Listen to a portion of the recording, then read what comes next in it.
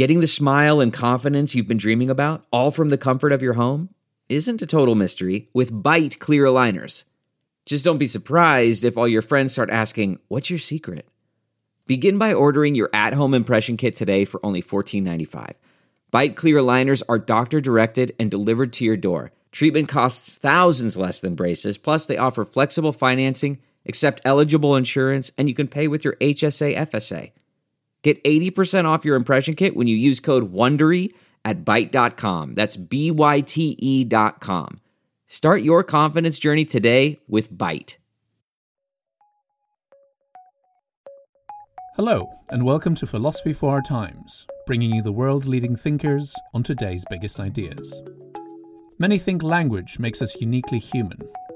Are humans no different in principle from other animals and plants? Or is language profoundly different from all other forms of communication and the enabler of consciousness itself?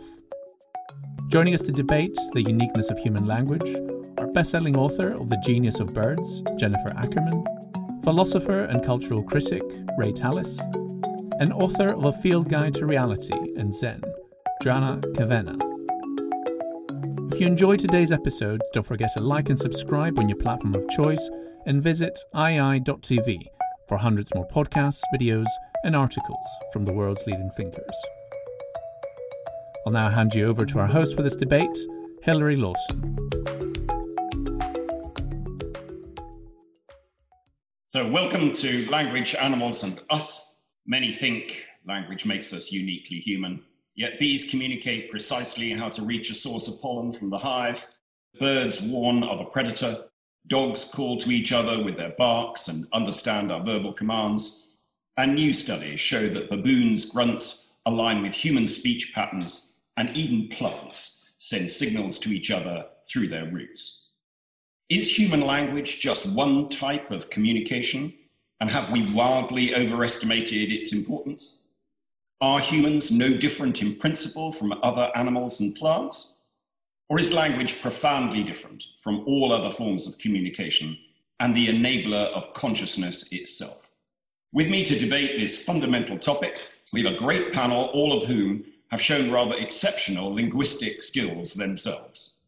Jo Kavenna is an award-winning and acclaimed novelist whose books address big social and philosophical themes, and amongst her novels, Inglorious, A Field Guide to Reality, and her latest book, Zed. Ray Tallis had an impressive career in medicine and neuroscience before he turned to philosophical writing. His books address what is special about being human, central, of course, to today's debate, and include Aping Mankind and The Knowing Animal. And Jennifer Ackerman is a best-selling author who's written about science and nature for 30 years. Her acclaimed book, The Genius of Birds, was picked as one of their top books of the year by the Wall Street Journal, The Spectator, and the Sunday Times, and published in 20 languages. Her most recent book, Birdway, continues the exploration of the complexity and sophistication of avian life. I'm going to give each of the panel just 3 minutes to address the question: is human language special or just one of many forms of communication? So let's begin, first of all, with you, Jo. Thanks, Hilary. So as you know, the question is immensely paradoxical. We're trying to talk about a system within the system itself, so we can't really get an objective view of it. Language, human language, is completely intrinsic to us. We're inducted into it from birth, and it's sort of something that's preceded us by centuries, even millennia, but then it becomes fundamental to our sense of self, and our consciousness co-evolves with our acquisition of language. And so in this debate, we're attempting both to define human language and compare it, which is wonderfully complex and paradoxical. And I think for lots of writers, this question of language isn't really special. It's very complex and baroque. And if you're James Joyce, you find it horrendous, really. He said writing in English was the most ingenious torture ever devised for sins committed in previous lives. And he felt very bound by these historical associations of language. Borges said that language is a system of signs which presupposes a shared past.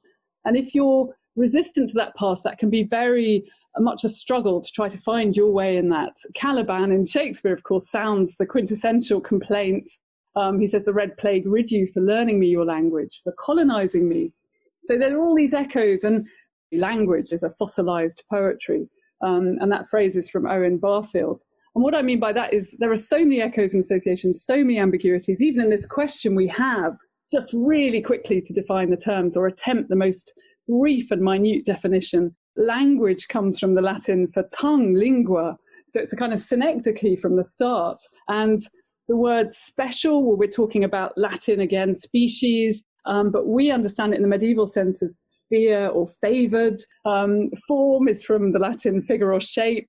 And communication, again, communicare, to share. So another way of phrasing your question would be, if we use all these old associations, is the tongue dear, or is it just one among many shapes of sharing, which we'd all find a really peculiar question, I think, to be debating. So, there's this big question ambiguity gap with language. And in terms of how we're working language and how other communicators are working, there's this really interesting question, which I hope we'll discuss, about the gap that exists between the experience of the individual and what they convey. And again, this sense, are we understood? Do we convey what we want to convey in language? And I don't know if a cetacean creating an amazing sonar picture of what it possibly perceives and conveying that by underwater broadband, I don't know if that cetacean feels like Beckett at the end, that they've sort of failed and they've got to try harder next time. And I can't enter the mind of the cetacean, but in a sense, I can't enter the mind of other humans as well. I'm really interested in cetaceans, interested in the moving story of Nim Chimpsky, the chimpanzee who there was a sort of Turing test experiment whether he could acquire language, and he acquired all sorts of words and was apparently able to ask for a spliff. But again, we don't know if he really wanted a spliff or if he associated that with something else. So finally, I think there's enormous amounts to address. And just really quickly, I'm going to really quickly answer your question. Yes, human language is special to humans, vexing and powerful and wonderful and difficult. And yes, it's just one of many forms of communication. Thank you, Joe. Ray. Well, I want to make 3 points. Firstly, that human language is fundamentally different from any animal communication system. Secondly, that difference is rooted in something even more fundamental, our status as what I have called in a book published many years ago as explicit animals. And thirdly, there is an abundant evidence for the uniqueness of human language and the consciousness in which it is rooted in their countless consequences evident in every aspect of daily life. So let me list some differences between human discourse and anything that bees dance, birds sing, dogs bark, or chimps grunt. Human language has a syntax, parts of speech, sentence structure. This underpins our famous capacity for making infinite use of our finite means, combining and recombining elements. The signs of which human language is composed are arbitrary in a profound sense of being causally and in other respects disconnected from the physical environment and often indeed the situation of the speaker.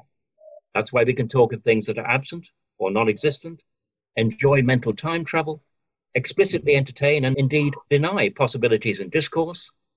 We also distinguish questions, demands and assertions. And finally, there is a linguistic or meta-linguistic self-consciousness in which we may use language to refer to language, a capacity whose most remarkable, if recent expression, is writing, the encoding, storage and recording of utterances. That's the first point. The second point is that these features of language, rich, complex and profound in themselves, are manifestations of something unique about our humanity, our being creatures who make things explicit to ourselves and to each other. And I hope we're going to talk about things such as pointing and so on. But one aspect of this is what Tomasello and others have called joint, shared or collective intentionality. And intentionality is the property of consciousness, in virtue of which it is about something that we share in a community of minds and a common world woven out of 1 trillion cognitive handshakes. And so to my third point, it might be argued that we are privy to the richness of our own language because we experience it from within, whereas we're not privy to the richness of that of animals. How, you might ask, would a dog report on human chatter? Dismiss it as noise, probably. We can, however, be confident of the uniqueness of human language when we contemplate its fruits, the wall-to-wall landscape of artifacts, the built environment, shared expertise, institutions, and other ways of structuring collective activity, laws and rules that are consulted and argued over as well as followed, a common mythical and historical past and future, and also by the rapidity of our cultural evolution and the advance of our scientific understanding of the world. We are, after all, the only bit of nature that puts nature in inverted commas. But to preempt misunderstanding, I'm not saying that as a result of this we are top animals, only that we are different in a different way, and one of the most profound of those differences lies in our language. Jennifer. Human language certainly is special. I don't argue that animals or plants, for that matter, have language as we define it in human terms. We don't have evidence for symbolic communication in other species that's as rich and multifunctional as our language. And as both Ray and Joe have pointed out, human language has a structure and an open-endedness. It's an expressive power that's unlike communication in any other species, as far as we know. But to my mind, there may be a vast unexplored universe in that phrase, as far as we know. The field of animal cognition, understanding the minds of other animals, how they think and communicate, is really still in its infancy. And we have a very long way to go before we can say that we fully understand how dolphins communicate, or whales, or elephants, or cephalopods, or even birds. Moreover, even if human language is in its entirety unique, certain aspects of it I don't think are. I'm going to give just one example. One bird species out of 10,000, the New Holland honeyeater of Australia, which is a bird that's toppling old ideas about how much information a bird can convey in its calls. So when a honeyeater spots a threat like a hawk, it makes an alarm call that's packed with information about the nature of the predator and what it's doing. And it really makes you wonder what we're missing in other bird calls and songs. So scientists are finding also language-like qualities, such as this in some bird vocalizations, the key linguistic features such as functional referentiality, the ability to refer to a specific object or event in the environment, and compositional syntax in a very simple form, which is the set of rules for arranging and combining sounds and words to create meaningful phrases and sentences. And there are other parallels between human speech and bird song. We've come to understand that birds learn their songs the way that we learn language, through vocal learning. And the similarities are remarkable, from the process of listening, imitating, and practicing, right down to the brain pathways involved and the actions of specific genes in those pathways. And there are other ways that communication among birds may mirror our own use of language, for instance, in its powerful capacity to deceive and manipulate.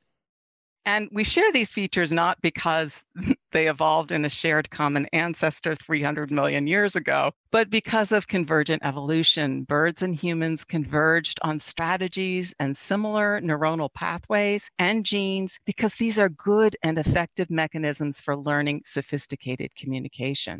So in short, birds, to name just one class of animals, may have forms of communication that hold more meaning and subtle language-like qualities than we ever imagined.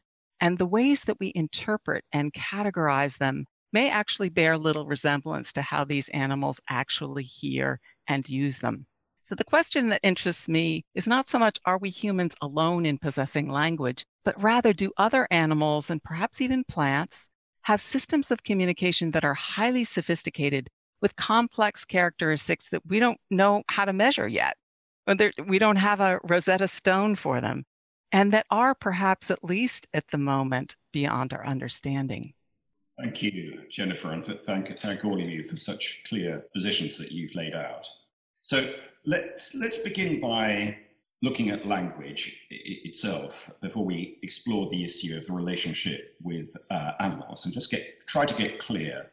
I think we're all agreed, or you're all agreed, that human language is immensely powerful as a tool of communication, and especially in some ways in its abilities to do that. But is it more than a tool for communication? Is it also the basis of consciousness or experience itself? Ray? Well, I wouldn't describe it as a basis of consciousness. It seems to be language, and the ability to use language must be downstream of being conscious. The intentionality or the aboutness that's built into consciousness, the intentionality of language is derived from that basic intentionality of consciousness. So I certainly wouldn't think of language, as it were, as the basis. You were making a case that language was unique and special. What is it then that is unique and special about it? I mean, there are many things, but I mentioned in passing what's called shared intentionality. This is associated with many ethologists, particularly Tomasello and so on. But the fact that we actually share our consciousness in an explicit way, and we consciously face a shared public world. And you see this in pre-linguistic children. I mean, I've written a book on pointing, and one of the things that pointing is interesting is that children from the ages of 9, 10 months onwards have declarative pointing, where they actually want to, as it were, share an experience with another individual. That kind of pre-linguistic sharing of experience, it seems to me, is one of the building stones, or the ground floor, if you like, of the kind of shared consciousness that ultimately leads to the shared world that is made of a million trilative cognitive handshakes. What is special about that shared space? I mean, after all, a flock of sheep being attacked by a fox respond in a sort of shared way, don't they? They don't do it all individually. They clearly move in a group. In what sense is that different? Basically, the sheep are, as it were, individually, but responding, as it were, collectively to a specific near and present danger. I mean, one of the joys of seeing a 9-month-old or 10-month-old child or 11-month-old starting to point is that they point at all sorts of things which are not relevant to anything other than being with somebody else. It is that fundamental desire to be with others that, as it were, bursts open the solipsist bubble and makes individual humans collectively and explicitly and consciously belong to a shared world. And that's the kind of soil out of which the use of language grows. It looks as if that's the key bit of the point that you're making there is that the sheep are just behaving while humans are experiencing. Is that the distinction you're trying to make there? I wouldn't find the distinction there. I'd say it's a distinction between behaving and experiencing on the one hand and articulating on the other, and much articulation is for its own sake. Thank you, Ray. So, Joe, what do you think language is conveying? I mean, what is it really doing? So again, I mean, we can't have a control on this experiment. We can't clone ourselves at birth and then induct one version of ourselves into the system of language and then not induct the other, and keep all the other variables the same. So we don't know empirically. There's no scientific experiment we can do. But enable, I mean, that word, that 15th century definition of it as make fit, with a later kind of meaning, sort of make able to. And I think that ambiguity again is really interesting. Because our consciousness, it is, I think, it absolutely, as we experience it, comes into being through language. Also, though, it's kind of fitted into language. And again, there's that sort of tension, even in that definition. We feel all the time that there's something else. Words are not quite enough. As Stevenson said, there's more in 15 minutes of consciousness than all of Shakespeare can express. So I agree with a lot of what Ray's saying. And I also think there's a sort of intangibility to conscious experience that language can't ever quite reach. And that's the subject of enormous amounts of slightly angst-ridden writing by writers I love, including people like Beckett, who almost gets to the point where he thinks silence might be the most dignified escape out of this, or at least language that's so pared down it's almost in touch with silence. Everything becomes unnameable, no name. And that's sort of and again, a kind of mystical tradition as well, where silence becomes very powerful. Or a symbolist tradition where you're trying to escape from some of the shackles of language and the way they do make consciousness fit that feeling that you're being in some way trammeled. So I think it's, again, I'm going to argue for a sort of position of ambiguity because there are so many unknowns in what we're discussing, I think. So do you think, I mean, one of the characteristics of philosophy in the 20th century was the so-called linguistic turn of putting language at the centre. And figures like Wittgenstein, and some might argue later post-structuralists like Derrida, sometimes make it look as if there's nothing outside of language. There is only the text. We can only think in language. There is nothing other than that. Are you saying that they're wrong? That's not, they've got that wrong? Yeah, I think the sort of experiment to have all that sort of utopian notion, and all writers are kind of utopians in that respect. You're questing for a way that you might precisely express what you're trying to express. And that's the sort of dream of parts of Wittgenstein, as you know. But I think with Derrida, I mean, with difference, actually, Derrida gets into that whole Saussurean battle with language, really, with these very ungainly terms, the signifier and the signified. And Lacan makes that kind of algebraic formula where there's a line between them. And the line is really where subjectivity and everything interesting is.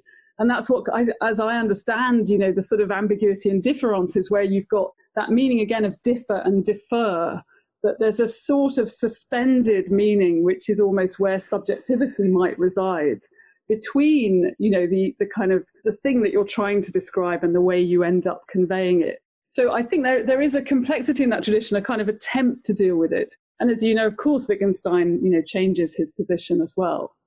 But we do, when we think in language, don't we? We can't really think without language. And therefore, is language the very structure of thought?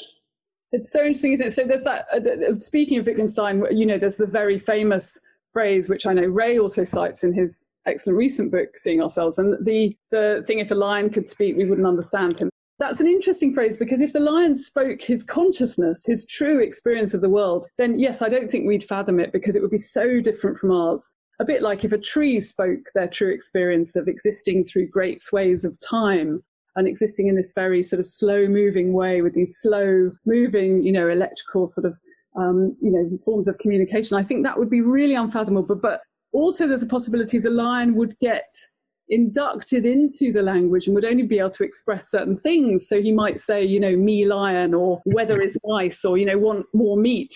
And, we'd sort of in some way feel that, he was a bit kind of conventional and not very interesting, because he'd be in some way sort of restricted by the language that was available, because in our language, there is no means to express the consciousness of a lion. So, if we put him on a kind of Goethe Institute equivalent, I think he might come out with that. So I think, there's a sort of, a further caveat, I think, in the Wittgenstein caveat, possibly. Jennifer, your thoughts on this? I do think that language enables consciousness, but I don't think it's necessarily required for it. And it obviously depends on how you define consciousness. And I think of it as an ongoing awareness of personal experience, I guess. And its purpose is really to enable the survival of any animal as it moves about in the face of a changing environment. I don't think it's a binary thing. I don't think you either have it or you don't. I think there are gradations in different kinds of consciousness, takes a variety of forms. And a lot of them, as Joe and Ray have both said, differ substantially from human subjective experience. So I want to add two things here. First, something personal. My younger sister, Becky, was born with severe microcephaly, and she had a head and brain that was far smaller than normal, and she had really profound mental disabilities. She had no language of any kind, ever. No speech, no ability to comprehend words. But did she have consciousness? I think absolutely. She had a sense of self and how she moved through the world. She recognized family members. She enjoyed music. So I don't believe that consciousness depends on language. No, I think she had thinking, but no language. And I do think that not all of us think in words. I think about the animal expert Temple Grandin talking about how she thinks in pictures. And the other point I wanted to address was Ray's point of shared intentions. And I just want to give an example from the bird world that involves shared communication. And it's an example of a tropical bird called the greater ani. And this bird is a collective, cooperative breeder. Up to a dozen adults, birds will collectively raise their young. And these are not family members. They're unrelated birds, but they work together to build a nest, warm their eggs, feed the young, and raise them until they fledge. Now, the question is how do they coordinate all of these activities? And the way that scientists think that they do it is through the way that any sports team would communicate, which is through a huddle. And these birds, several times a day, collect in a huddle. They put their bills at the center and they start to chorus, and they begin to chorus in unison. And the scientists think that this is the way they're making decisions. Where do we build a nest? Who's ready to lay eggs? So there's some kind of very shared intention of raising young and a form of communication we have not yet begun to understand.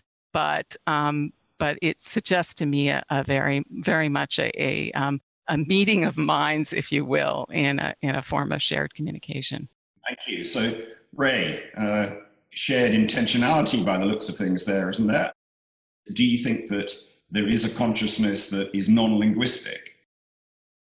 Yeah, I mean, taking the second question first, I'm totally persuaded by what Jennifer has said about her sister. I certainly believe there is consciousness without language, and I think consciousness basically is the ultimate underpinning of any language at all, and most obviously human language. But I was very interested with Jennifer's example of the huddle. I mean, one can obviously get extraordinarily complex cooperative activity in insects, for example, bees who dance. And one has to ask the question, do they manage this together, producing these wonderful architectural structures, beehives and so on, with division of labor and so on and so forth? Do they do this through cooperating in a way of articulating their situation and their needs in the way that we do? And obviously in the example of bees, that's clearly not the case. I'm not too sure with Jennifer's example, and clearly she knows much more about that I do. I'm a bit interested for further observation, whether these, as it were, standardized huddles that occur from time to time are anything other than, if you like, mechanisms of thought, mechanisms of cooperation in the way that what happens in a beehive is a mechanism of cooperation. What's striking about human beings is that they share intelligence, consciousness, and so on and so forth with other human beings, fully aware that those human beings are in a sense equal to, or at least in some sense, very like themselves. So when an 11-month-old child points out something doggy, to its parent, it's basically, it's sharing consciousness, in this case, for its own sake, although it's quite useful for learning language. So I wonder whether, Jennifer, on the spectrum between, say, human beings cooperating with plans and architecture and so on and so forth, and browse over the contract, all that sort of thing that we do when we're building something at one end, and bees building a hive on the other, where do these wonderful birds you've described sit along that spectrum? It's an excellent question. I mean, I do think there's a continuum, and I think what I would argue is that we don't know. Joe, you said it beautifully. We're not really capable of entering the minds, the consciousness, the communication of other creatures. We're not even capable of doing that amongst our own species. And so I don't know where Anis fall on the spectrum. I think it's somewhere in between bees and humans, although I think, bees have a lot more going on than we give them credit for too. So it's an interesting question, but I think we're just beginning to nibble at the edges of it. Let's use that beginning of that conversation to move on to sort of second theme here. What do we think is going on in the case of animals? Do we think that animal studies have demonstrated that we are not unique and that animals have their own form of language? Is that what you're saying, Jennifer? I am not saying that humans are not unique.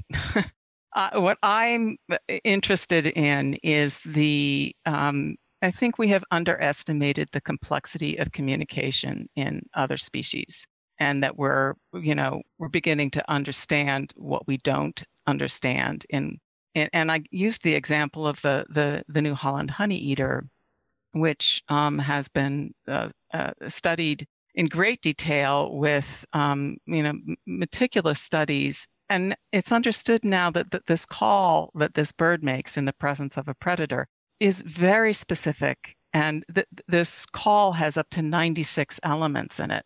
So this is one species with many, many elements to its call, some of which we're beginning to tease apart.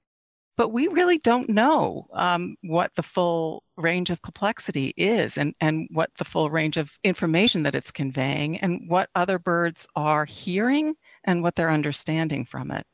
But is your understanding from that they are using, in a way, their own form of language? We might not understand what it is, but they are using their own form of language, because it certainly sounds as if that's what you're describing.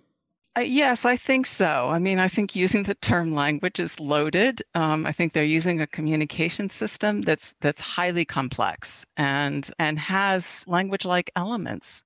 The Japanese tit, for example, is one bird that has a kind of syntax that the order of its notes makes a difference. You change the order of the notes and the meaning of the call changes. So it's a very, simple form of syntax, but it exists. And there, there've only been a handful of species studied. And so I'm sort of set back on my heels by the possibility that there's just much more complexity going on than we imagine. It was the great dream, wasn't it, of the ancients to understand the language of particularly birds. I mean, that was the ornithomancy sort of dream that somehow that birds were more in touch with, the angelic realm and with the secrets of the universe. And so trying to intuit and, all these kind of figures like Solomon, who was seen as very wise because he could speak to the birds, and, the figurehead of Jason's ship, the Argo, which is built, from sacred wood, and you could speak the language of birds. And there's that whole kind of esoteric tradition where actually the birds have got the greatest perception of what's going on. Odin's ravens that tell him what's going on with the mortals. I mean, that's a sort of very interesting kind of tradition that goes through and through. It appears in 12th century Persia with the, the conference of the birds. I mean, it's really, I wonder if that's, because you said, Jennifer, in your book about bird brains, and I thought it's interesting that tradition's kind of lapsed now. Now we think of, birds as bird-brained, as you say. It's quite interesting, isn't it? Because in a way, the debate is between what Thomas Suddendorf calls the romantics and the killjoys. So the romantics ascribe to animals all sorts of capacities and forms of consciousness that the killjoys deny. The killjoys want to say it's all mechanism. I suspect I'm slightly killjoyish, as you've probably spotted. But it does seem to be, there is the Lloyd Morgan canon, which said you should not ascribe to animal behavior more complex capabilities and so on than you have other evidence for. So when it comes to other evidence, in human beings, there's massive other evidence. We have rapid cultural evolution.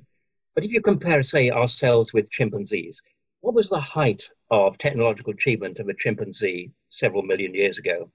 Basically, to break a nut with a stone. What's the height of a technological achievement of a chimpanzee now? To break a nut with a stone.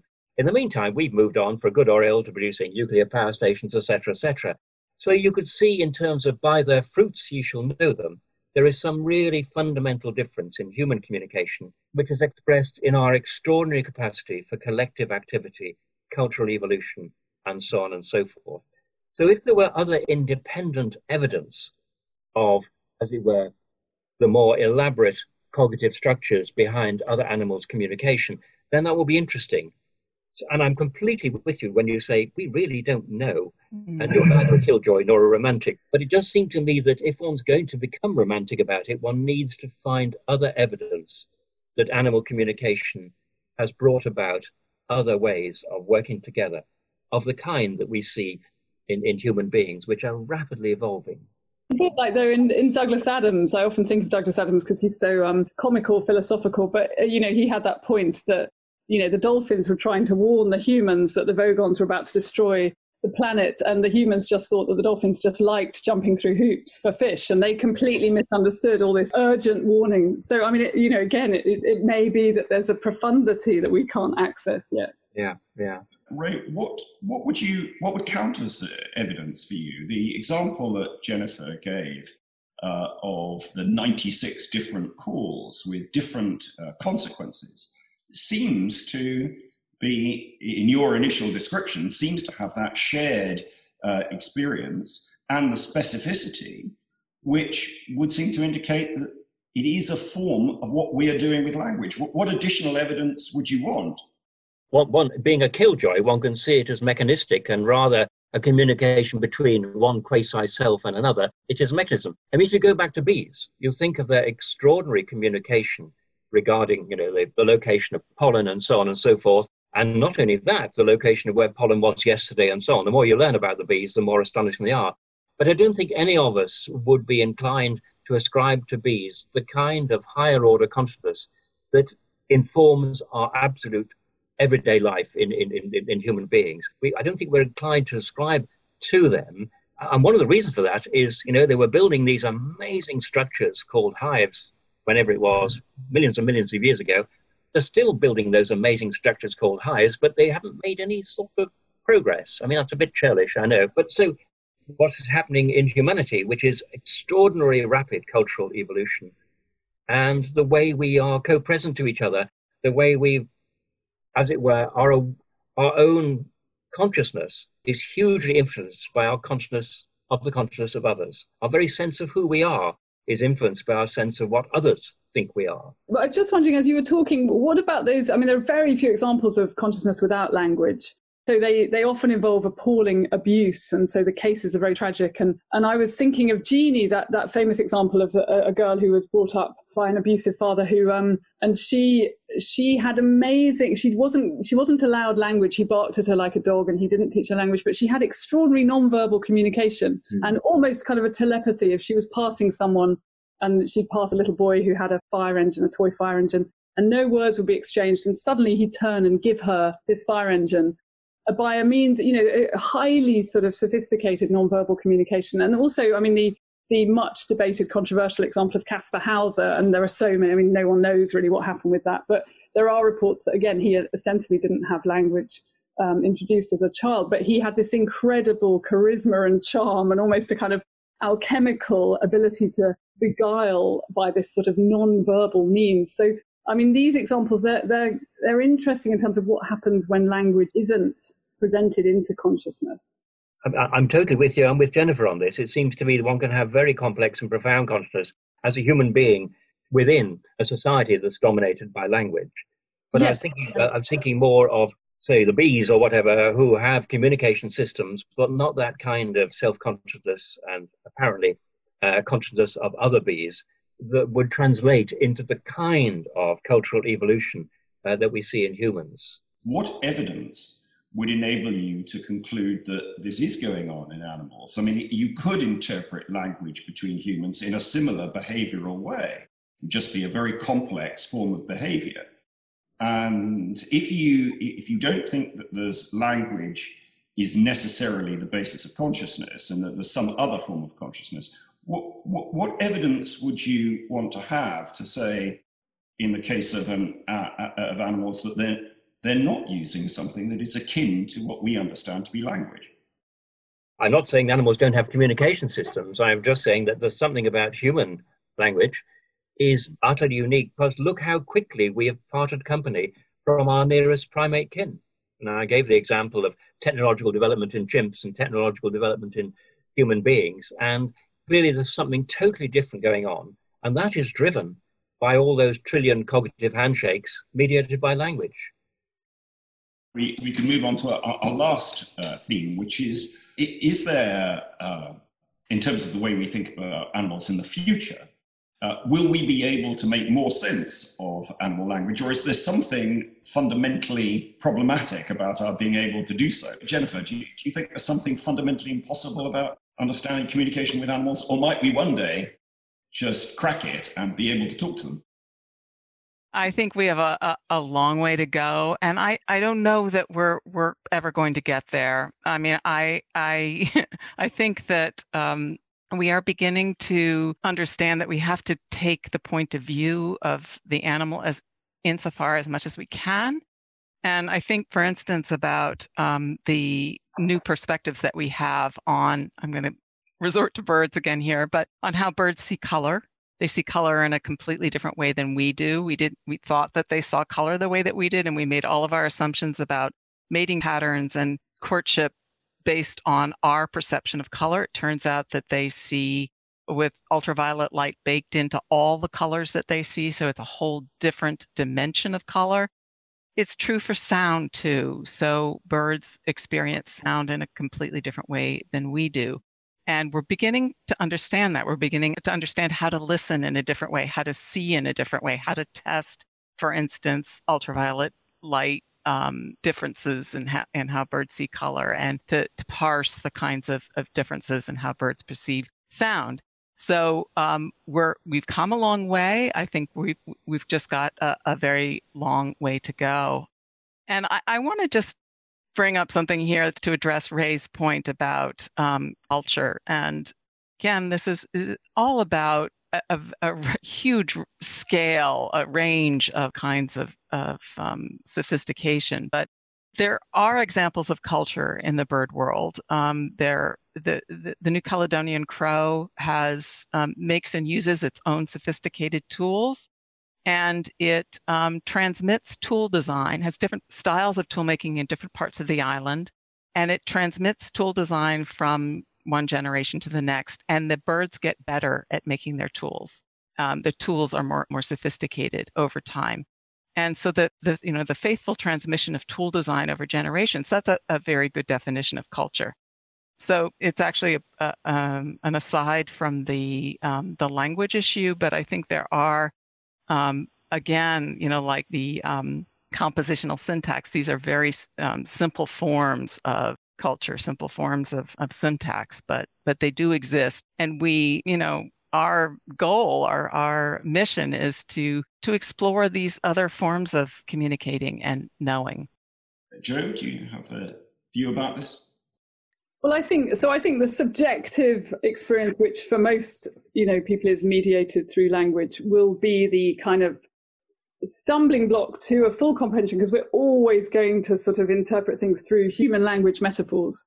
Of course, there's the essay by Thomas Nagel, What's It Like to Be a Bat? And then there's Peter Hacker's quite indignant response, where he says, well, what's it like to be Peter Hacker? So this kind of fundamental impossibility of removing yourself from the subjective reality that you're existing in. And I mean, there's some wonderful writing on tree experience, if that's, obviously that's a metaphorical term. There's, this idea that trees are sort of communicating, and the phrase goes sort of distress and alarm, and that they nurture kind of fallen trees, stumps that have died, and keep sort of pumping nutrients into them. And there are metaphors in use like they're kind of nurturing an old matriarch, and, allusions to elephants. And this writing's really fascinating, and is analysing, chemicals and ways in which trees communicate through chemicals. But also inevitably there is this anthropomorphization in order that we can even start to conceptualize it. So that's something that's always present.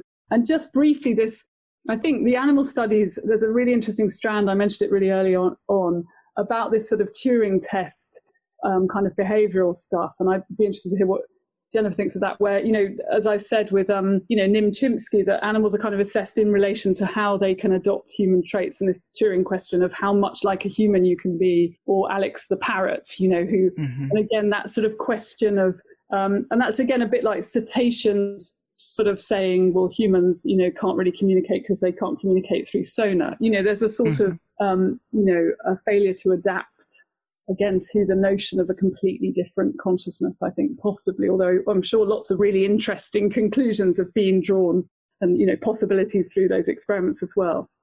I mean, just a quick one for Jennifer. I mean, I am a rotten old killjoy, as you can see. It just seems to me that, for example, the example you've given is one, as it were, cultural thing, particular use of tools, and it is very impressive, and the fact that it is taught and it is inherited. But what's missing is the general principle behind the tools, the sense of a general principle, which means that tool use isn't generalized to other kinds of tools, and that there is no really spectacular growth of knowledges in those species. It's just like, the beautiful work you can probably understand better than I do, that Nicola Clayton has done on scrub jays, which is, as it were, their ability to have a sense of the future. And that's seen looking at their caching behavior, hiding acorns or whatever it is. And one says, yes, I suppose there is some kind of implicit sense of the future in what they do, but it doesn't generalize to that shared calendrical diary future, a post-tense time, if you like, which is what we live in all the time. In other words, you have these one-off, as it were, technologies. The principle isn't discovered, the principle isn't debated, and that's why they remain one-off technologies, even though they may evolve just a little bit. But there you are, it's the killjoy speaking again. Jennifer, any response to the killjoy? Well, I would just say, again, we're measuring by our own yardsticks. We don't seem capable of measuring by any other. And I'm not convinced that just because we don't have the Rosetta Stone for the languages or the capabilities of other creatures, that they don't exist. I mean, why should we assume that there's less going on rather than more? It's not that we're assuming they have human-like behaviors. It's that We're very curious about what the nature of the behavior is. And is it possibly more complex than we thought? It's very simple. Yeah. Well, I'm afraid that's all we've got time for, and it's been a riveting conversation. So thank you to all of the panelists, and that's all for us here today. Thank you very much for attending. Thanks for listening to this week's episode of Philosophy for Our Times. If you enjoyed today's episode, don't forget to like and subscribe on your platform of choice, and visit ii.tv for hundreds more podcasts, videos, and articles from the world's leading thinkers.